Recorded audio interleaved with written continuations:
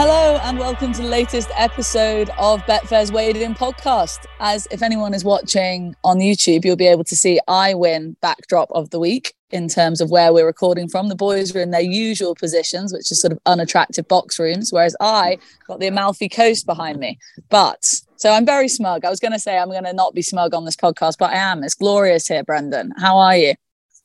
Well, I'm a bit miffed, Vanessa. I mean, I very much celebrate the cavalier spirit, the joie de vivre that sees you on the Amalfi coast. And I have seen the trip to Italy. And I'm also conscious that actually we have a replica of the Bay of Naples just up the road from me here in Curragh. But you're not in a great space for hearing bad beat stories. But how can a man back a horse in a handicap of 80, gets chinned on the line by a jockey who's lost his irons, and that said horse then goes on and finishes first past the post in a Gallinule Stakes? I mean, what sort of a world are we living in, Vanessa? Not a world I want to live in. Poor Brendan. Okay, we're going to cheer you up, Brendan. We're going to work on that. Turn that frown upside down. TC, how are you this morning?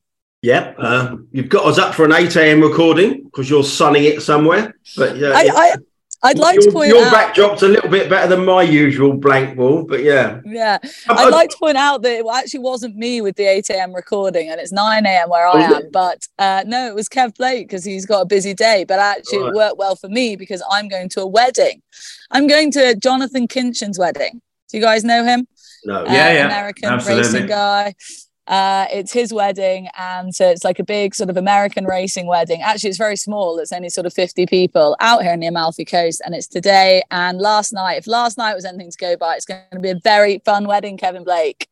Can't wait. I don't know why Brendan's so jealous. His face has never seen the sun in his life, is it? A ghost? You'll give a ghost a good run for his money. Well, I have to be very careful, Tony. My face is my fortune. Fine lines around the eyes to the end of me. No, I'm really topping up the tan over here. Honestly, it's glorious. Anyway, should we crack straight on because we do have a lot to talk about. Royal Ascot not that far away now, and we've got lots of market changes to the Royal Ascot races, courtesy of the racing at the weekend at both Haydock, a little bit of York even, but obviously mainly the Curragh as well. Let's kick off by talking all things Guineas, Irish Guineas. Brendan, I'm going to start with you. Paddington is now 5-2 for the St James's Palace at Royal Ascot from 12-1, having won the Irish 2000 Guineas. I'm presuming you were there on the day. Give us the insights. Is he on the improve or was it just the crap Guineas? Well, I mean, he's definitely on the improve. You might have some concerns about the form, granted, but he's still got a bit to learn. He missed the break. I mean, they were right on the money on their tactics at the weekend. The Ballydoyle crew. We'll talk about that later. But he missed the break. They'd obviously talked to Donegal, and because I thought Proud and Regal would want to get it in and I also thought Aidan was running a pacemaker in Age of Kings, but they only really had to be concerned about High Royal as a pace angle. So they tracked him. He travelled supremely well through the race. I was a bit worried about him on the ground. I mean, he's quite a high head carriage. He does hit the ground quite hard, but not a bother on him. Aidan mentioned after the race that the St James's Palace was the likely target, and then you're probably getting into Giant's Causeway territory in terms of the route to go, because I mean he was very strong through the line. You think he'd have no problem with 10 furlongs if they wanted to look at an eclipse. High Royal did represent the Guineas form with some distinction, finishing third. So he's in and around where Chaldean is, Paddington on collateral form. I mean, obviously very different conditions in Newmarket. It's a shame about Royal Scotsman. I mean, I don't know what I've backed Royal Scotsman. I got the price right anyway, shrewd. But he set he set lovely. I was feeling on really good terms with myself, despite it not being run at a breakneck gallop. I mean, it wasn't a dawdle, but they didn't go as fast as I thought they would. He settled beautifully and just ran abysmally, so that was disappointing. But Paddington representing the Autad angle Madrid handicap into Irish 2000 Guineas, it was pleasing. Kev, is there a bit of he's not got a particularly sexy profile, Paddington. And then with High Royal being such a big price in the 1,000 guineas at 2,000 guineas at Newmarket, and then obviously he was the one who backed up the form, not the sexy horse in Royal Scotsman. Are we underestimating Paddington at this stage? No, I don't think so. You know, look, okay. he hadn't been winning like the established trials, I suppose, if you will, but like he'd been winning and winning well. Like he's only been beaten once in his life, and you always forgive first time. And like he had been impressive. You know, the form is standing up in the meantime. And look, he ran out the ready winner here, still looking a little bit raw in front. So he has every chance to be a real good horse. You'd be brave to put a ceiling on him. Like tactically, it was a fascinating race. Like it could have went very wrong for Ryan early, because he missed a kick from a low draw. It was probably fortunate that he had some pals around him that the room didn't disappear in front of him too quickly, and he was able to establish what proved to be a really nice position. Couple of disappointments in behind, but you know, that's it. You know, it wasn't a shock. I thought that more of that Newmarket form would get flung out the window, to be honest, just because heavy ground, hard races. You know, not every horse can back up from it. In fairness, most of them did over the weekend, but Royal Scotsman was the big one that didn't.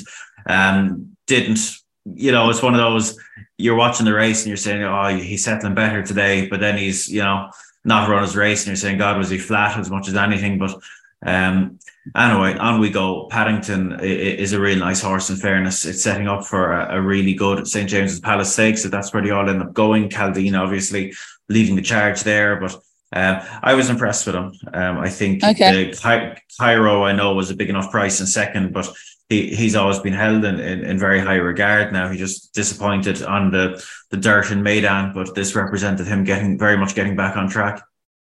All right. Very briefly, Kev, how far would Al Riffer have won by, despite everything you've just said? Clear ground.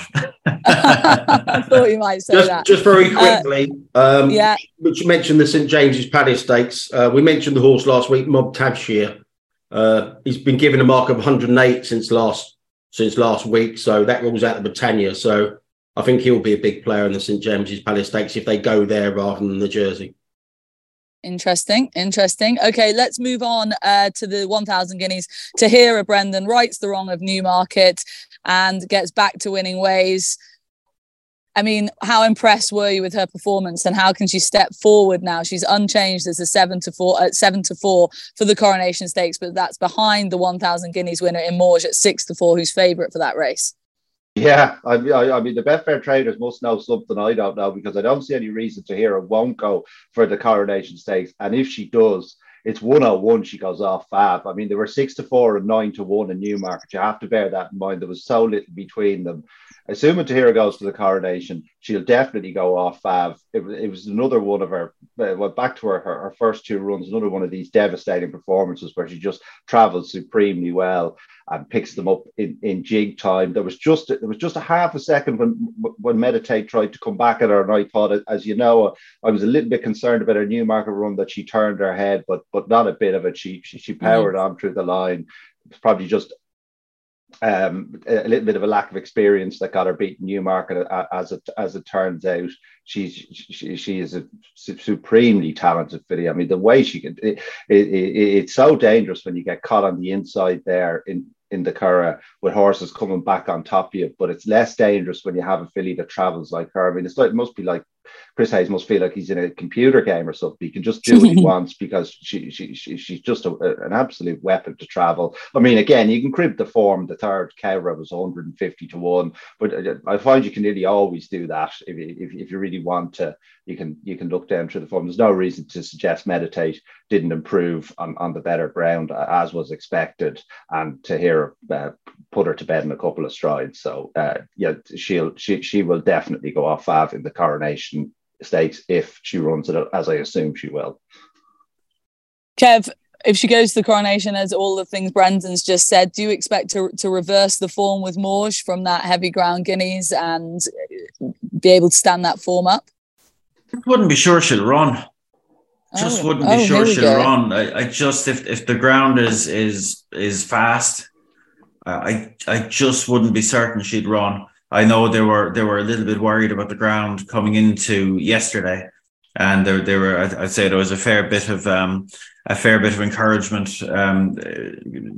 dished out in the direction of the man holding the watering can over the weekend, and it just would be typical Dermot Weld, dare I say, to give her a small freshen up and look to come back for the likes of the matron and maybe on from there. Based on nothing other than my own speculation now, so don't be taking that to the bank or anything, but it just wouldn't be a shock. You know, I was worried about her yesterday. I would definitely have been a layer rather than a player at the price. I thought she'd have a wickedly hard race at Newmarket when she wasn't cherry ripe, and tactically stall one, it can be a real coffin box to wheel out the cliche in the Guineas at the Curragh. And look, you can see why. Like, she was bottled up there, and if Wayne Lorden had a bit more horse under him and Dower House, it would have been much worse, you know, because he just couldn't keep her in the pocket for any longer than he did. He was riding 100 to 1 shot that just checked out. If he was riding a better horse that could have hung in there for longer, Chris Hayes would have really, he would have come in a stone lighter from the sweat he would have lost, I'd say. So, yeah, look, I think she did well. She ultimately won well. She's a very classy filly. She's a double classic winner now, as well as a Moyglare winner. She's the most talented filly around. I'd say I'd have no doubt about that, even though she was beaten at Newmarket. Did I say double classic winner? Single classic winner now. And yeah, like, I think she's the best filly around. But I just wouldn't be surprised if they tap the brake pedal a little bit with a view to later in the season. Okay. But yeah, she was impressive. Now she had to overcome a bit there. And look, I know a filly rated 95 finished third, but something had to finish third, and everything outside the front two was rated around 100. You know, so something had to go in there. She ran well. In fairness, she was ridden chilly, followed the fav, and picked up the pieces late on. So well done to Rory Cleary, because she's classic place now. Okay, let's move on to the Prince of Wales' Stakes market at Royal Ascot, because we can dissect the Tattersalls Gold Cup, which saw Luxembourg beat Bay Bridge in the finish. Verdini didn't really fire at all, but there's plenty to take out of this race. And Brendan, you're talking about tactics. Luxembourg from the front at the Curragh, and under a pretty canny ride by Ryan Moore, who just isn't doing a huge amount wrong at the moment. Yeah, excuse me. They obviously looked at my pace maps for this race, because there was never any pace in the race, and Luxembourg has never made the running in his career, but they bit the bullet. And I mean, when you look at him, when he beat Insinuendo last year, and to a degree in the Irish Champion Stakes, he's a horse who finds loads for pressure. He doesn't always travel brilliantly through his races, and Bay Bridge travelled notably better than him in this race, but it just could not get by him. He's a tough nut, Luxembourg. And I mean, a shout out to Aidan O'Brien, 400.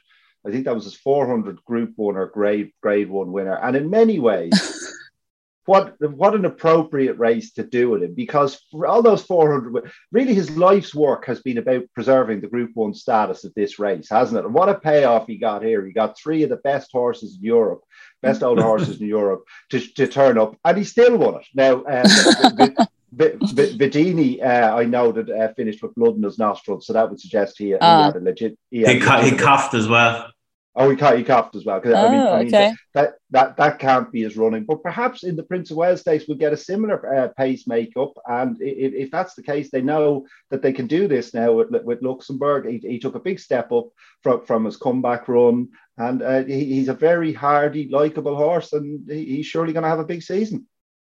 I mean, yeah, for sure. If they can keep him right, that seems to be a bit of a factor with him, that he's clearly not the most straightforward to train, just given that everything, well, the profile of his actual form, but also what Aidan said about him in various interviews. He's clearly mentally and physically not necessarily straightforward. We should mention Above the Curve here, Kev, because of course she went over to France when the groups were over there. She's now 16-1 for the Prince of Wales's from 33s. No idea if she's going to go there, but you can obviously fill in the gaps for us. But another great bit of race planning. Bravo, Kevin. Off to France she goes, takes another Group 2. Yeah, I always take the credit when they win. That was great. Now, and change of tactics, no pace in the race. she can be a little bit sleepy in the stalls, but she was good this time, got out, used her action, fine big scopy filly, and was in control the whole way, won well, career best. Nashwa disappointing clearly, but above the curve, yeah, really good. Was always the type you'd hope would be a better 4-year-old. And I'd say she could get a go over 1.5 miles at some point during the season. Couldn't point you to where she'll go next now, because there's literally options everywhere on a couple of different continents. So, but it could well be a case of keeping it simple now and going for the pretty Polly. But we'll see how the cards fall. But yeah, she's better than ever. It was great. Now it's a little bit like Luxembourg. They both ran in the Moors Bridge and both disappointed, but it was a particularly slowly run race, and above the curve was dropped in that day, and she basically had no chance from her position. So it was great to see her bounce back and show herself to be better than ever. And on she goes. Yeah, it'll take a very good one anywhere, I'd say, to beat her over amongst the fillies now, to beat her over 1.2 miles or 1.4 miles this season. I say if I was, I don't know how she takes her racing, but having looked at the Coronation Cup, when you've got West, zero chance. I mean, that is. We'll come on to it in a minute, but I mean, that race is just right for something to be supplemented and go for that race. That's a very, very winnable Group 1. Winnable Group 1. That's race planners' music to their ears, Kev.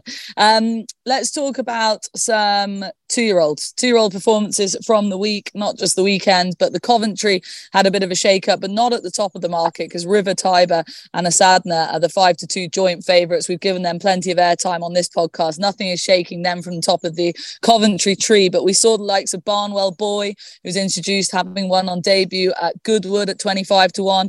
Unquestionables being introduced at 16s. Give Me the Beat Boys provided another great day for the Manan team at the Curragh, now 20-1 from 50-1, and Native America has been introduced at 33s. That's just to rattle through some of the 2-year-old colts performances or names to mention. Brendan, who would you like to flag up as anything of interest in that category at this point from the week? Well, Barnwell Boy is definitely worth a mention, because I'm not sure how strong the form is. It's hard to know, but it was a Goodwood maiden, and the Fab finished out, and he was very keen through that race. I mean, when they sort of came to him, he started to wander around at the 2 furlong pole, or the 1 furlong pole, should I say. I thought he's going to fall in a bit of a hole here, but not a bit of it. He ran on really strongly and won by 5 lengths. Now, he'll have to behave himself a lot better in the Coventry, and I'm not sure how much he will have learned from that all the way success. And he has a Sadna, so I mean that's obviously a massive concern. But clearly a horse with plenty of ability. Give Me the Beat Boys again. He's a really hardy horse. He was strong at the line over 5.5 furlongs in Navan, strong at the line over 6 furlongs in the Curragh, finds loads for pressure. Kind of half have the feeling that Noche Magica was the best horse in the race, just maybe in front of fraction too soon. Very difficult for Billy Lee when a horse travels as well as that. I mean, you have to get to the front at some stage. I wouldn't blame him, but he was just worried out of it. Probably a lack of experience. If I had to guess, I'd say he'll turn out to be the best horse in the race. But Give Me the Beat Boys will relish the finish at Ascot, and at 20-1. I mean, it was a head and a head between the first, second, and third in that race. So you can crib the form definitely, but at 20-1, that seems a reasonable price to me for one to take a punt at. Okay, one to mention. We can move on, talk about Elite Status, who's now was introduced at 2-1 as favourite for the Norfolk Stakes, is now 7-4, having absolutely bolted up at Sandown in the National Stakes. Looked a good performance, been a good week for Carl Burke. We'll get to his other horses in a bit. But this horse looked just a cut above, was clearly a cut above those horses at Sandown, and looks the type, Kev, who just is far from the finished article physically as well. Yeah, like looks to have a bit of scope physically. Like this was a fair collection of 2-year-olds now, and he stamped it like with a lot of authority. I like Hackman that was back in third now. Elite Status just bolted up, didn't he? Really good. look really strong in the clock. Like one assumes it'll be Norfolk. And I'm sure TC's pal Wes Ward will have a few rockets over, but he might do well to come up with one that can deal with Elite Status.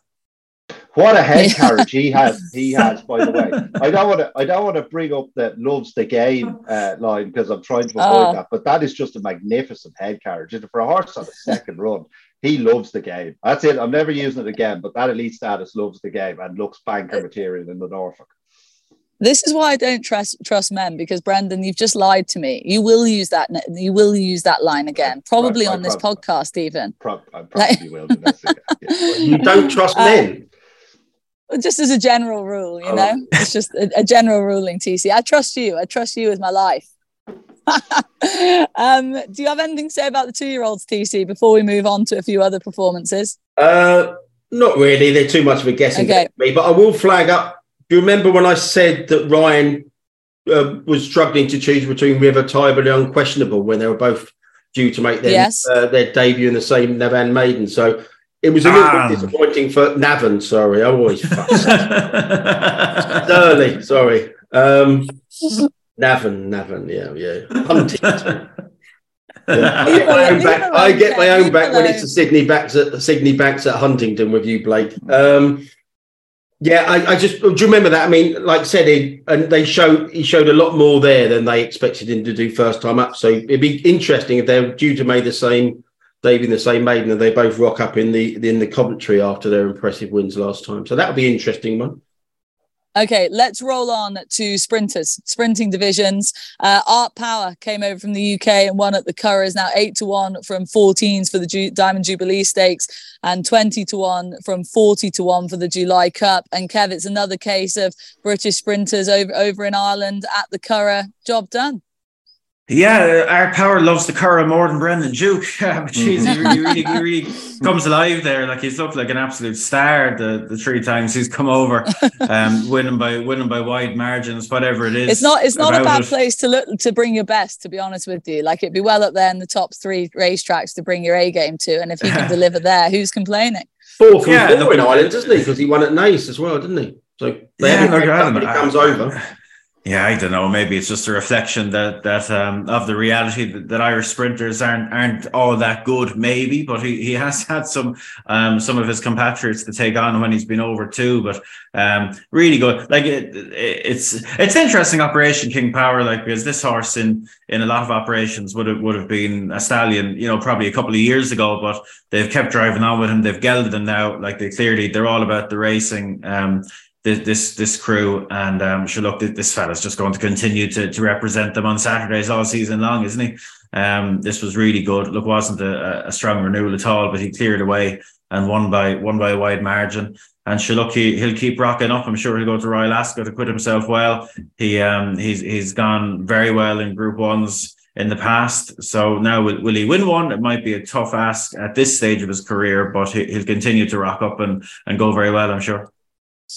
And it's a case of vice versa, because obviously that's an English trained horse going over and taking a sprint in Ireland. But then up at Haydock, we saw an Irish trained horse come over and take the sprint over there. And of course, that went the way of Little Big Bear, who was devastating at Haydock in the Group 2, back down to sprinting trips, left the disappointment behind him, and is now going to kick on in this division. Surely he's now 6-4 fab for the Commonwealth Cup from 9-2. Brendan, there was, so much to like about his performance, but how good could he be over the 6 furlongs and as a sprinter?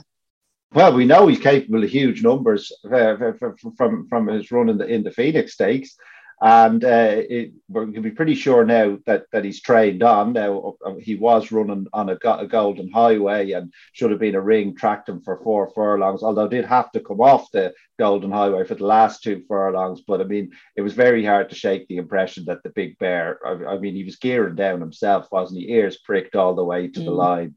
He's absolutely bolted. My shout out to should have been a ring, by the way. He's another horse who just turns up every week. I don't know how many runs he's had at this stage. The owners must love him, and continues to progress. 6-4 for the Commonwealth Cup. It seems short, but we know he has these.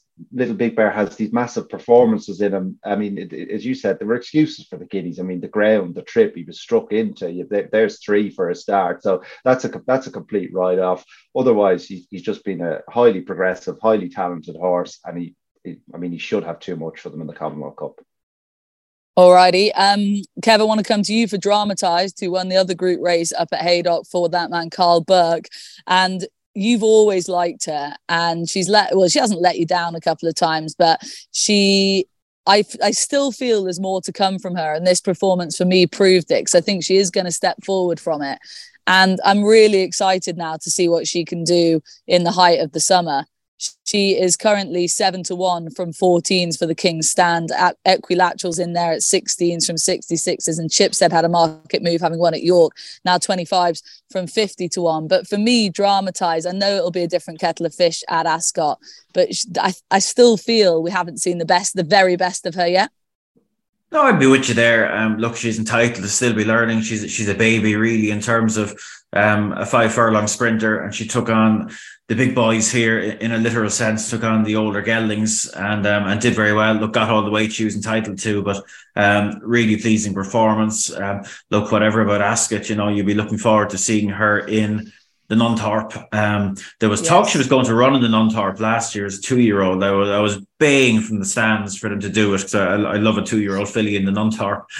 They didn't. They went 6 instead and got beat. But I'd say that race will suit her particularly well. This was great to see. I think she's just a very good filly, a fast filly, and not easy to give the boys a beating at this stage. I know they weren't top notch older geldings and colts, but they're very good, very capable, and she saw them all off. So yeah, excited about Dramatised for the year ahead. Just a couple of points here. I mean, one, I think you've got to mention, if you're viewing the form, you've got to mention the potential rail bias, and it seemed to be a pretty big one at Haydock on Saturday.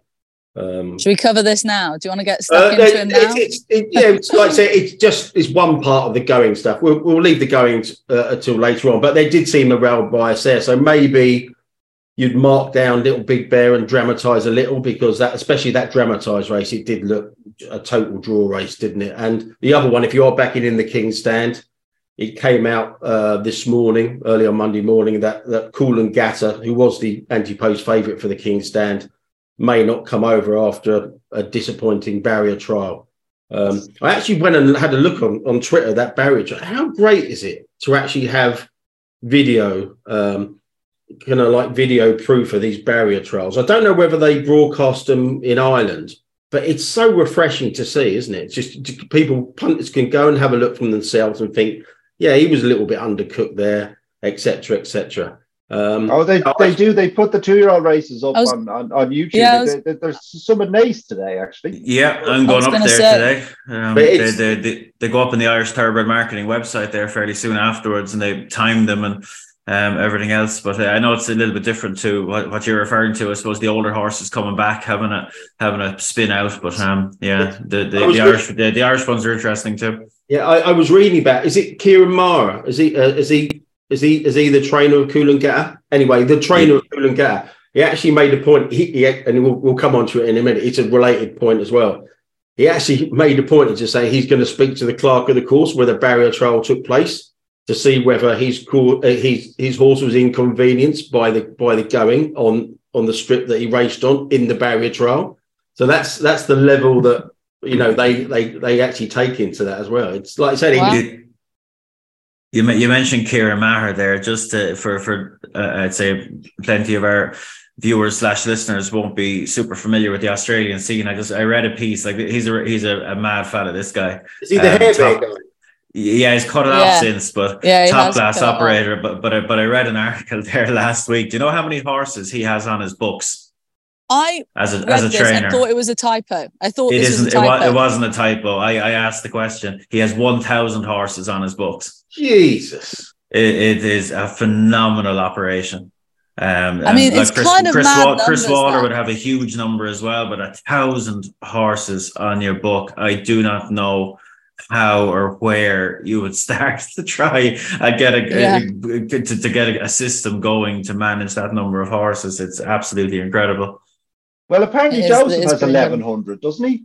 I wish to say Willie Mullins must be sniggering at that.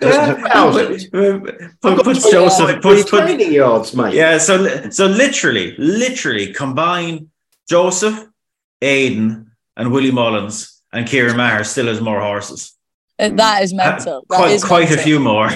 Yeah. It's just bananas. Throw Gordon in there and you'll have a similar number as well. Like just bananas. It's a different game down under. It's just a different game altogether. When you bet fair on racing, you get daily rewards. So any day can be a big deal. Like with our racing multiples offer. So if you like to dabble in doubles or flirt with lucky 15s, get extra places on horse racing any day this week. Daily rewards with Betfair. Winner each way market only. Place part of each way bets settle at 1.5 odds. Selected UK and Ireland races. T's and C's apply. 18 plus. BeGambleAware.org. Let's talk about Hookham and Desert Crown, please. Brigadier Gerard chat. Everyone very excited to see the comeback for both Hookham, but specifically Desert Crown. And Hookham gets the better of the Derby winner in the finish. Lots of people taking plenty of positives about Desert Crown's comeback, but the team themselves seem a little bit disappointed. But of course, Hookham is great training performance by that team as well, because he's had his issues since we last saw him at Epsom. Loads to take away here. But who, Brendan, are we expecting out of this race to take the biggest step forward from Sandown? Oh, I mean, what a question, Vanessa. I mean, had we talked before this race, I had such clarity. I rarely have clarity, but I had such clarity. It was going to be so simple. Desert Crown was going to win the Brigadier Gerard Stakes. He was going to then win the King George, because Stout absolutely loves that race. He was then going to have a little break and go and win the Juddmonte, and he was then going to go and win the Arc. And it was all going to be perfect. He was going to win the races the way he does. He was just going to travel in behind, loom up, and piss on them, as he's done in his 3 runs. His career has just been so satisfying to watch. So this was all going perfectly well until about a furlong and a half down, when he travelled up and it looked like he was going to put them to bed. And I was happy as Larry. And then Hookham, who had suffered interference during the race, Crowley had to wait for a run, ran him down. And my jaw was on the floor. I mean, you mentioned Hookham, the serious injuries he had to overcome. Is this just already he was top class? It's just a very progressive 6-year-old. Can we believe that Coronation Cup form when he put 5 lengths into Pile Driver?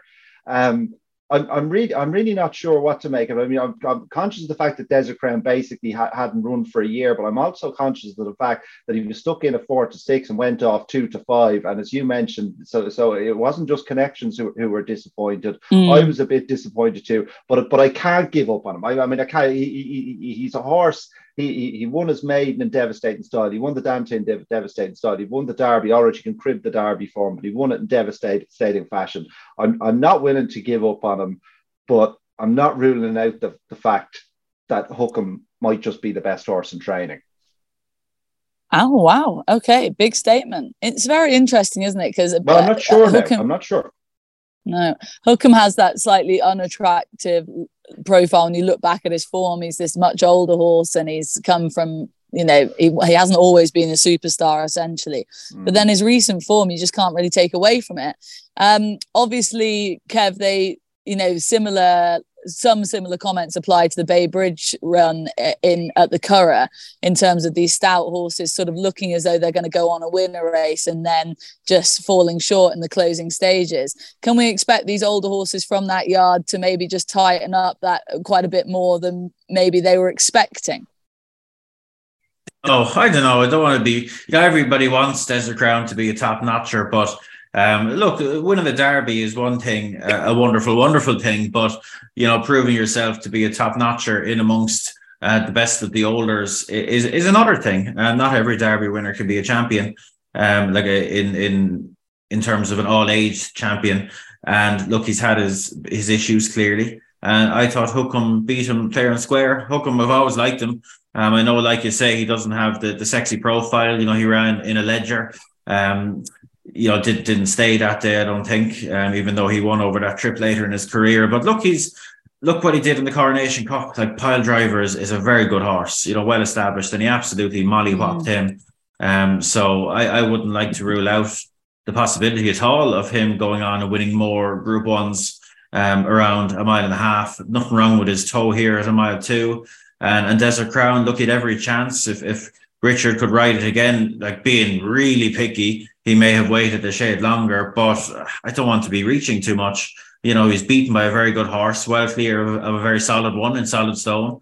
And look, hopefully you tighten up from it and come back and go on. And if they rematch, like, I don't think there'll be loads between them, but I wouldn't be climbing through barbed wire now to make excuses for Desert Crown. I just think he met a better one on the day. It's so interesting. There's so many at this time of year. I want a crystal ball to look into the future to see how these races pan out. But I'm with Brendan. I'm not abandoning Desert Crown at this point. And maybe it's just wishful thinking, Kev. But I still hope that he is a superstar. Let's roll on, shall we? Because we have plenty of topics to discuss this week, as always, really. But top of the list is the premierisation of British horse racing. Got the overhaul of British horse racing reform to the fixture list got announced this week by the BHA, and it includes these premierisation of certain fixtures to help promote and grow our sport. Also Sunday evening racing, that's been pretty controversial, and adjusting the race volume to deliver a more competitive product is in there as well, which means a reduction of jumps racing. Not the same applies to the flat. There's plenty to take away from this. There's loads of information in there. TC, let's come to you first about this.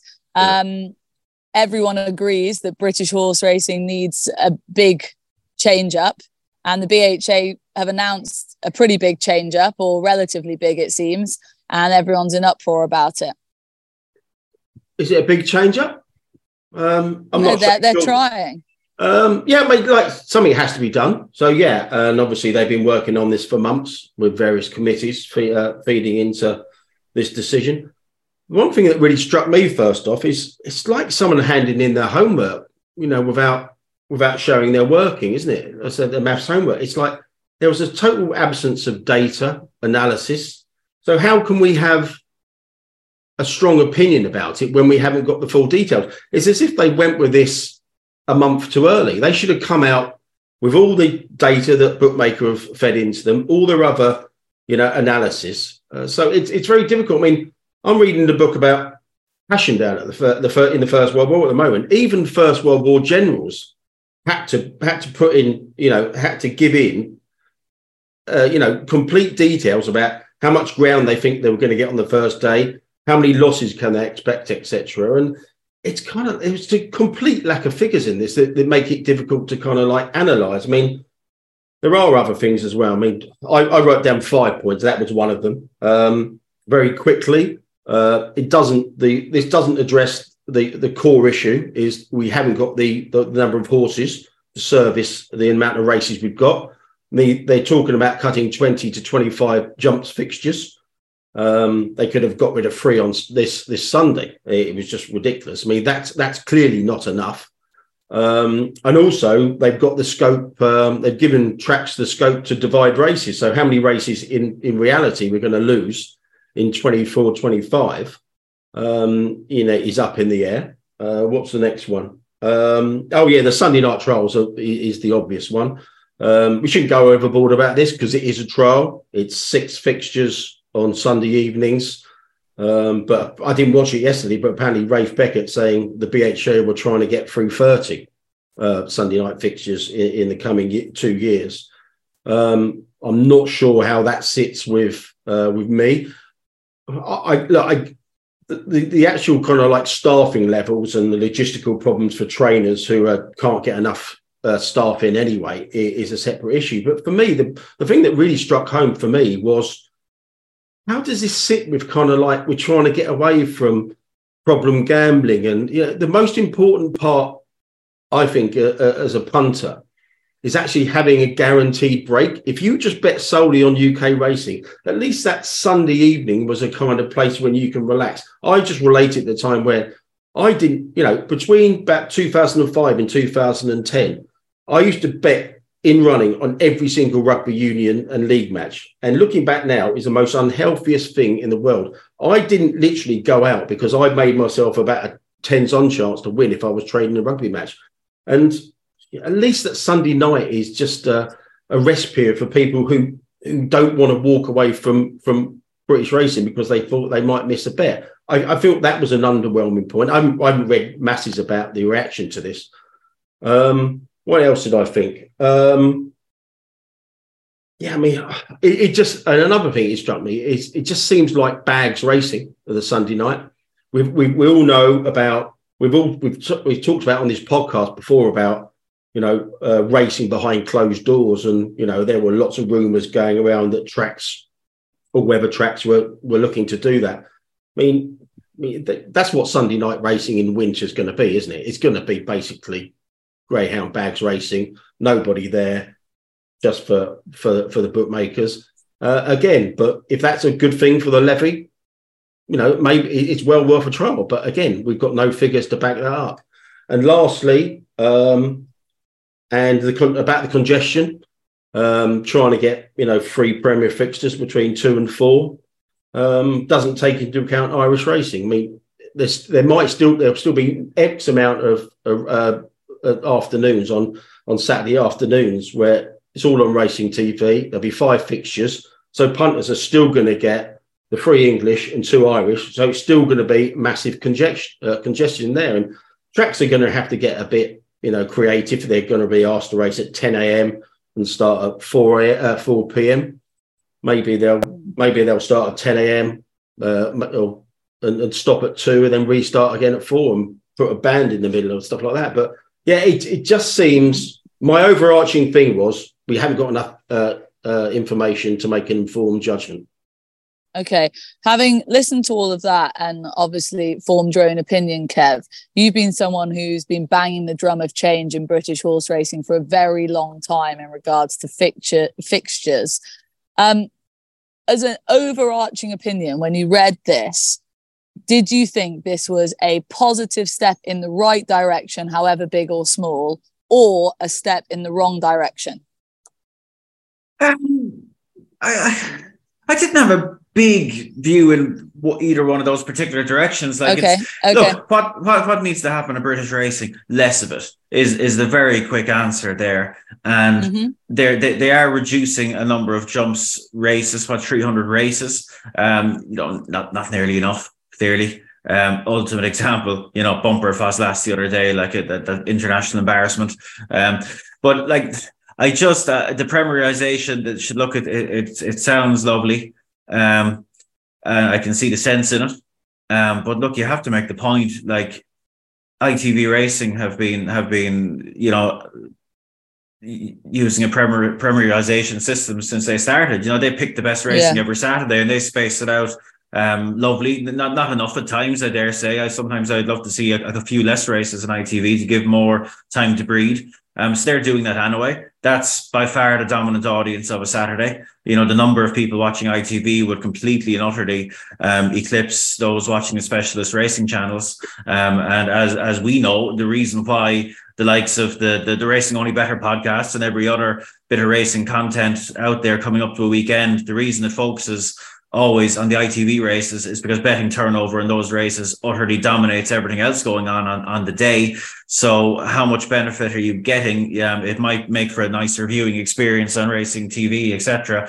But ITV is the main showcase, and they already had what they're moving to get here. They're going to look. I think it's no harm. The bright side of this is it's no harm just to put some of the race courses on the back foot and just say, hey lads, fall into line into the bigger picture here, because as we always say, the race courses probably have far too much clout in UK racing. So I can see that as a positive. Let's see how it pans out. If they rear up and follow through on the independent tracks, if they rear up and follow through on threats of legal action, which I dare say, if I want to play devil's advocate, it might not be the worst thing in the world to have the current regulations and the relationships between the BHA and the racecourses tested in law again for the first time in a couple of decades. That'd be pretty spicy stuff. And Sunday evenings, I don't know, is this a slippery slope?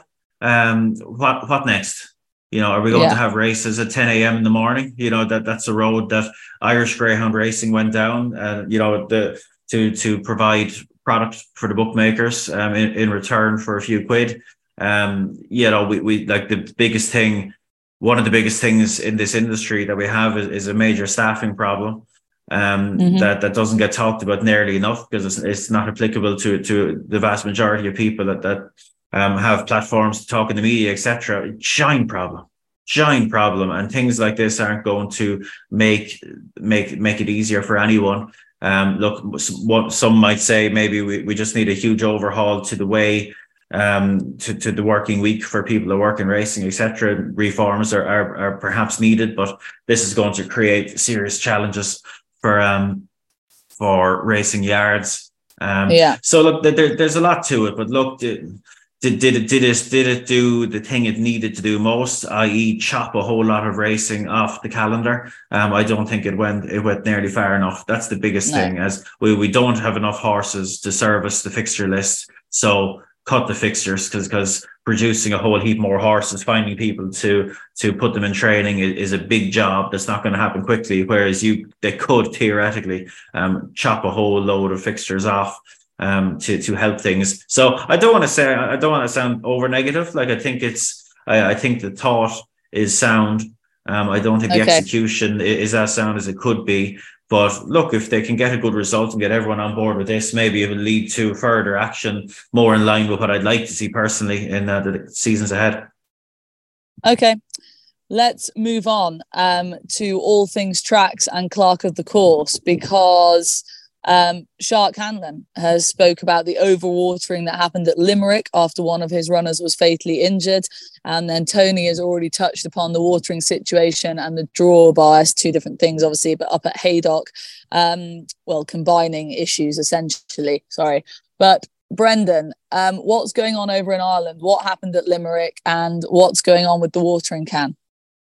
Well, clearly the clerk of the course has erred far too much on the side of caution. I suppose there are some interesting things. I thought the Shark, it wasn't great.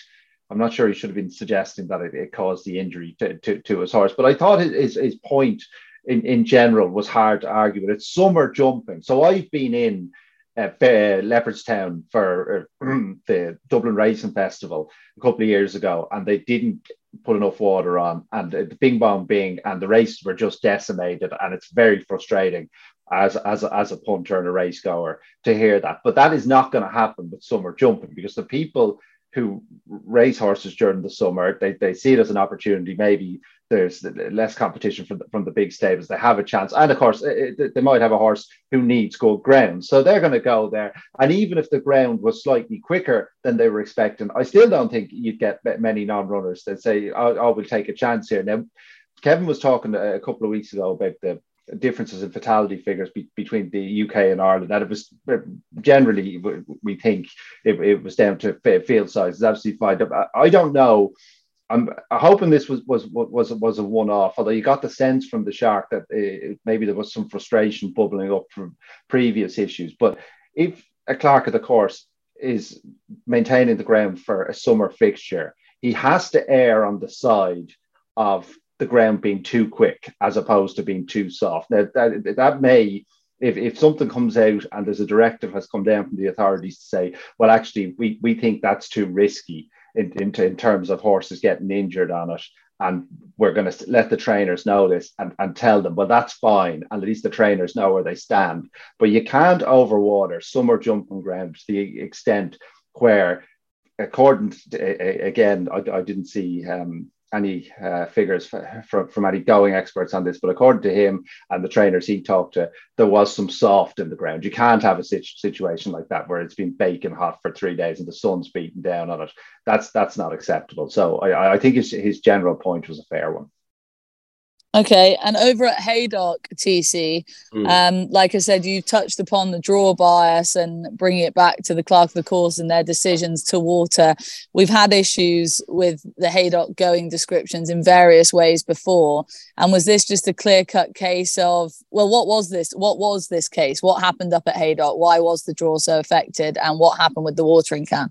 Well, they haven't had any rain for ages at Haydock, and so they took the decision to start putting on 10 mil on a daily basis. I think they had about 40 to 50 mil on that week from right. Actually, yeah, in the week beforehand. It's difficult when they got a 3-day meeting, but anyway, they clearly watered too much. If they let nature take its course, it would have been nearly firm ground. As it was, some time-based experts, the likes of Steve High on Twitter, who makes his living from betting and ground-based analysis, he called the ground on Friday at Haydock. He called it good to soft on times. Now, clearly, that is unacceptable. And I don't know whether that's responsible for the rail bias that was there on Saturday, because it was a different track and it may well have been a quick there. But you can't have a situation. I mean, I personally only had one fresh bet at Haydock on Saturday, which was Mimikyu. We won't go into that. And it's just, you can't have a situation where punters are. I didn't have a bet because I didn't have a clue what the ground was going to be. And if I wanted to press up on the max we can in the 2 mile handicap, who needs it fast ground, good to soft is no good to him. I just couldn't have a bet. And like I said, I'm probably going to have a word with the Alan Del Monte from the levy board and ask him if it's been discussed there, because it's not acceptable. It's not just a Kirkland Tellwright thing. He's a figure of fun and he gets bashed up a lot. I mean, it's Michael Prosser on the Market July course. Chris Stickles at Ascot. During the Royal meeting, he's had it before. The clerk of the course is an incredibly hard job, especially when you've got multi-day meetings where you just have to get it right on the first day and then just muddle through for the rest of it. But you can't have a situation where nature would dictate will be firm ground, and the class goes against the BHI directive and produces good to soft ground, and not only produces good to soft ground, but still calls it good to firm, good in places. It's not on. Yeah, I mean, I think the going description is, despite what they do with the watering, like you say, they're not going by the BHA directive if they do overwater, but also like the very least, we want the correct going description. Even if they put too much water on, at least they have to hold their hands up and say, we've put this amount of water on, and as a result, you've got good soft ground. Otherwise, you're working from the form book. You're working on. Yeah, of course. You're working on wrong information. Okay, let's move on. A couple of other topics to talk about briefly before we wrap up the show. One thing is all things Epsom. We've kind of been tracking this story a little bit on this show over the last few weeks in the build-up to the Betfred Derby meeting this weekend coming, and the protesters and the Animal Rising plan of attack essentially on the Derby itself. Obviously, talks have taken place. Jockey Club Racecourse have taken out a High Court injunction to help sort of fight the protesters. I'm not sure that's actually going to make any difference given the comments that Animal Rising have been doubling down on of recently. We've also got a train strike to deal with. Attendance figures look like they might be down. It's all a bit stressful coming into the Derby meeting, Kev, which we don't want. We want to be talking about the horses, the action on the track, the classics, and instead we're panicking about trains, protesters, and nobody tipping up. Yeah, for sure. As I always say, never a dull day in the great game, and it's not going to be a dull week at all, I'd say now. But look, I remain pretty concerned about Epsom. I think the Jockey Club have played a blinder in terms of getting the injunction, the way they went about it. Can you just expand to me what that actually means? That why is this such a positive move? What does that now mean that they can do? Well, I think basically, in layman's terms, and I hope I'm not oversimplifying it, without the injunction, basically the protesters would have to do something illegal to get tackled by the coppers. Whereas with the injunction in place, their mere presence on the track is enough to justify the coppers getting hold of them. And because they just by being on the property, essentially, they're in violation of the injunction. So it gives them greater powers. If they do get hold of them, they can be done for contempt of court. Rather than just being a nuisance or public nuisance or conspiracy to commit public nuisance, etc. So it does strengthen their hand. The hope is that it will discourage some of the more windy protesters, if you will, anyone that might have been having some doubts about the intelligence of breaking the law so publicly, and the injunction might just make them stay at home or maybe confine themselves to the outside the property where there will be like a inverted commas peaceful protest. Look, I think they played a blinder. They invited in Animal Rising for a meeting in the Jockey Club, which would have raised eyebrows, but that meeting and was all recorded, and the evidence that was collected in that meeting was used as a part of application to get the injunction. So I think they've been really clever, to be honest. Played a blinder. Look, this is costing them a right few quid in extra security in the legal costs to get the injunction over the line. Like, they're worried about this, they should be, but they're being proactive. They're on the front foot. I suspect, as I alluded to there last week or the week before, I think the coverage around these protests is going to be this week is going to be very different to what we saw before the Grand National. I don't think this is going to be a debate about racing. I don't think this is going to be the likes of us having to go and defend racing. Like, I think this is going to increasingly become about the protesters, about the people that are threatening to take these actions, what their worldview is, what their actual goals are. And one suspects, just looking at the bigger picture, wider society, what they're doing, Chelsea Flower Show, Twickenham, I think the public is getting really riled by these protests. They're seen as like a proper nuisance now. Like those lads that went on the rugby field, I know you were watching the TC, like the booing and getting beer thrown at them, like the tide of public opinion is heavily turning against these guys. And it's almost good for racing, though. The more they sort of absolutely. I think you have to. I think there's a distinction. If you're there, I think you hate them. And the Just Stop Oil protesters are quite cute because the water carriers at Twickenham, they wear orange, and so the Just Stop Oil people they wear orange as well, obviously, and they actually got through. But I think there's a big, massive anti-reaction. People are there. I think people watching on TV might have seen a bigger picture. But I suspect the libertarians at the Jockey Club racecourses, if that's not a contradiction, will probably hate themselves for going down this route, because as we saw with the coronation, we got people wrongfully arrested on quite a wide scale. But it was probably a necessary thing. And by criminalising it, if you do get caught and apprehended and prosecuted, it is a criminal matter, and you'll get a criminal record, which is a very, very big deal. But I think Epsom are just hoping that they get the numbers there, because the train strike's going to be massive, and I don't think the figures have come out. I saw some figures for the York Dante meeting, and York, you couldn't get a better track in terms of value and value for money. And numbers I've seen suggest that their attendance figures were down 18% on pre-COVID levels in 2019. I'm not sure those figures have been released, and no doubt they'll be disputed, but I've seen some detailed figures. And I hope Epsom gets a big enough crowd, but I think Epsom the Jockey Club got a massive challenge this week, and hopefully everything goes without too much thing, and we get some decent crowds there. Right. Okay. Before we finish up, just a quick mention, Brendan, to Ammo Racing. Kia Dorobkin is upset with Tattersalls. This is over the charging of admin fees in relation to horses that he's brought. He claims that these are not always applied to bigger racing operations, and that he is a smaller racing operation, and he thinks that he's being treated unfairly by Tattersalls. There was a article in The Sun about this, and obviously there were some tweets firing around as well. It's been a long time that it's been a little while that I think you can notice he's not been that pleased with the sales company.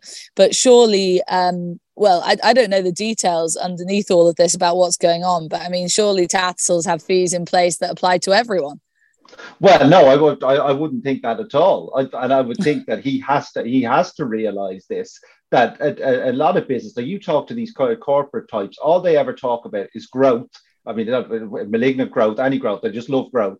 And scale. Scale is massively important to them. They're always banging up. And this guy's a huge football agent. So he's going to know that he has advantages in terms of his connections and his networks, in terms of someone maybe to tip in his hand to tell him such and such has become available. You might want to have a word with him. And then he's got the resources to go and wine and dine said player. Of course, Tattersalls are going to look after their bigger consigners and their bigger customers who may have been with them for 20 or 30 years. And I mean, Tattersalls are in competition with other sales companies, so they have to look after the most important people. And again, I don't want to simplify it.